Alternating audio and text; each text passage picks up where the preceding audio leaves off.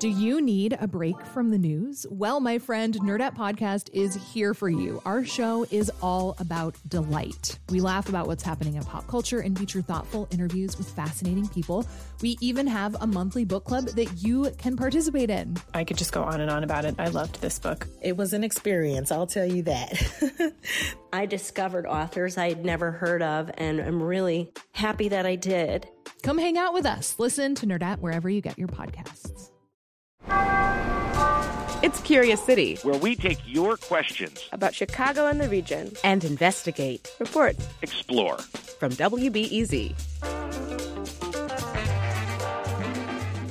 Hi, I'm Curious City contributor Char Daston, and as sometimes happens in Chicago, Pamela Monaco had an unexpected art encounter at her neighborhood post office in Lakeview.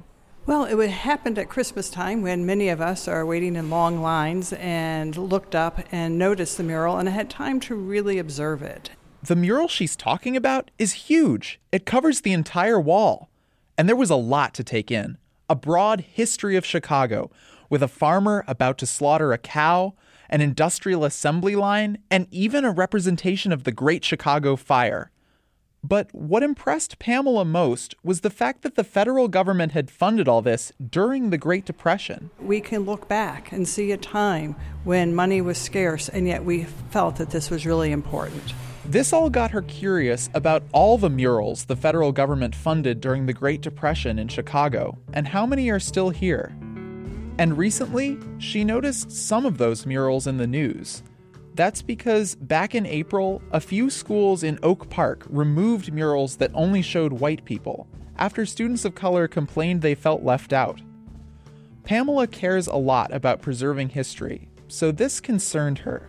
Especially in schools, this is an opportunity to educate, to think about how has the school changed, how has the community changed, and how can educators use that piece of art to stimulate discussions about what would be representative of us today. This raises complicated questions about historical preservation, inclusivity, and what it means to be progressive today. So, to answer Pamela's question, we'll visit one of the schools in Oak Park and hear from students that fought to remove their mural. But first, let's go back in time to the Great Depression. 1929, and the overinflated stock market plunges into a Great Depression. In the 1930s, unemployment got as high as 24%. It means the interminable line outside factory gates, desperately hoping for a job that rarely comes. So the federal government intervened with several jobs programs, including some for artists. Murals in post offices were funded by the Treasury Department, and murals in schools and other public places were part of the Works Progress Administration, or WPA. They hired dozens of artists to paint murals in the Chicago area. It was a job. You worked 9 to 5 and you got a regular paycheck. That's Barbara Bernstein. She created the New Deal Art Registry, a guide to publicly funded Depression-era art. In Chicago, the headquarters was at 433 East Erie, and it was a big studio. And, every day you reported to work. And these artists were available to public institutions around the city that needed a poster made or a mural painted or a diorama sort of created in a museum. They did a lot of the backgrounds that are in the Field Museum. Many of the artists they hired were young and largely unknown. Others were more established, but from marginalized communities. Archibald Motley, a prominent black artist, was hired to paint murals showing African American history. And then there was Ethel Spears. She was a lesbian artist in her 30s who just started teaching at the School of the Art Institute. As an art teacher, she made a point of exposing her students to non-Western art. So just how many murals did the WPA fund in Chicagoland? And how many are still on display today?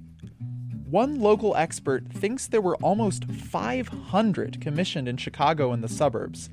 But the federal government hasn't taken care of them, and only about half are still around. Some were painted over, destroyed during a demolition, or sold to a private owner. Sometimes, amateur art detectives track down lost murals. Like, in 1995, a 13-year-old named Hannah working on an 8th grade history project, discovered a series of murals hidden in the attic of a school in Winnetka. But sometimes a mural is intentionally taken down. That happened at a school in Skokie in the 30s. The mural showed white, black, and Asian people embracing. Some people thought it celebrated communism, so it was covered up by a bookshelf soon after it was created. And remember those all-white murals in the 3 Oak Park schools? They were removed earlier this year for almost the opposite reason. To learn more, I took Pamela over to Percy Julian Middle School to meet members of the school's social justice club. They're the ones who got the mural removed. Here's a student named Kishay describing it. Basically, you think of a big snowy day. Everybody's outside, everybody's playing. And it's a bunch of kids in the snow making snowmen, throwing snowballs. But the biggest thing that stood out about the painting is there is not a single colored person in there, so it's all white kids. The mural was on display in the cafeteria until this spring. Taylor is another social justice club member. She says it was a problem.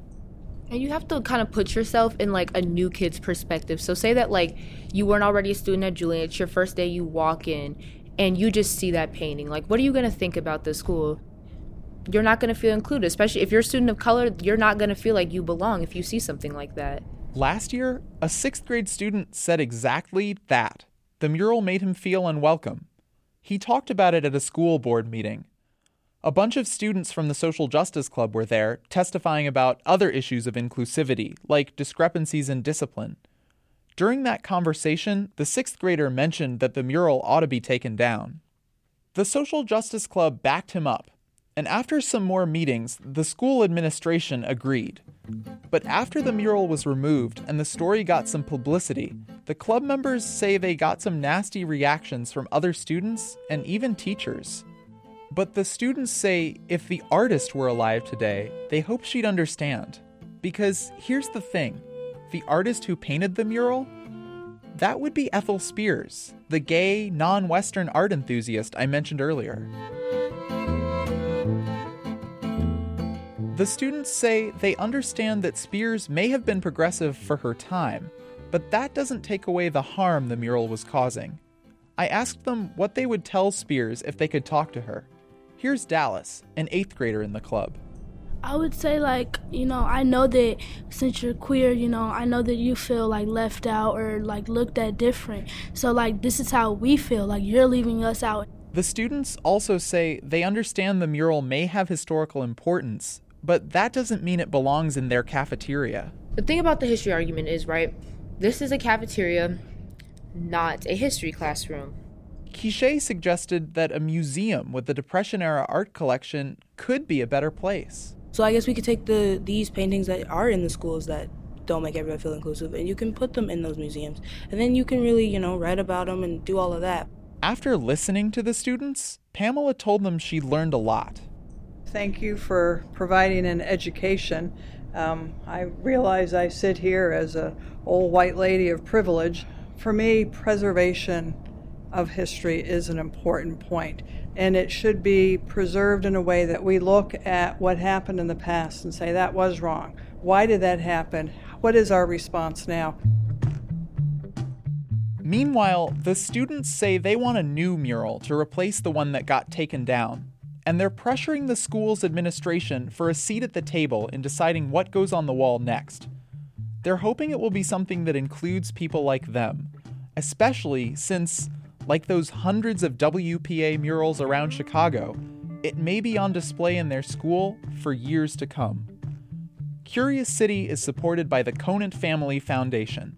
I'm Char Daston. To see murals mentioned in this story and murals from the area that have been controversial over the years, visit us at wbez.org/curiouscity.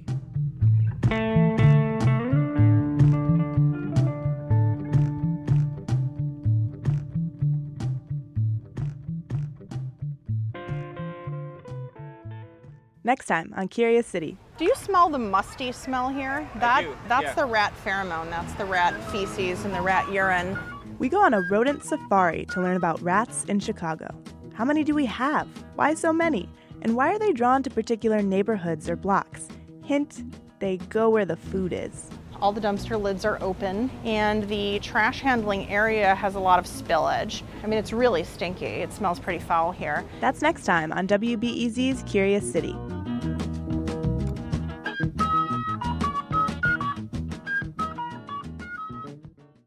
Before we start the show, we here at Curious City want to let you in on a little-known fact about WBEZ.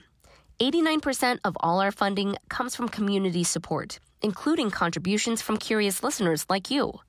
If this program has changed how you see Chicago, please consider supporting this program at wbez.org/curious. Thank you.